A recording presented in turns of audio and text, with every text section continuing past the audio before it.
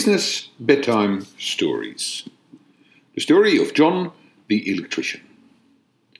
Once upon a time, a long, long time ago, in a land not unlike Australia, I worked with a small business owner called John, who had an electrical contracting business. John felt that his business had been drifting aimlessly from job to job for some time. Staff were not particularly engaged with the business.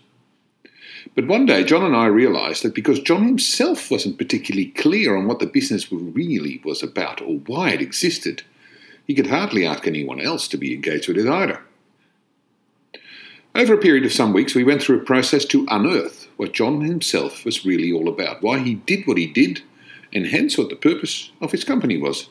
And in the end, we honed in on the connection between John's passion and why the business existed. And we expressed it in one short statement: you're in safe hands.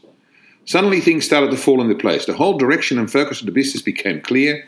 John was able to communicate this to his staff and engage them in it. He knew he was on the right track with his mission.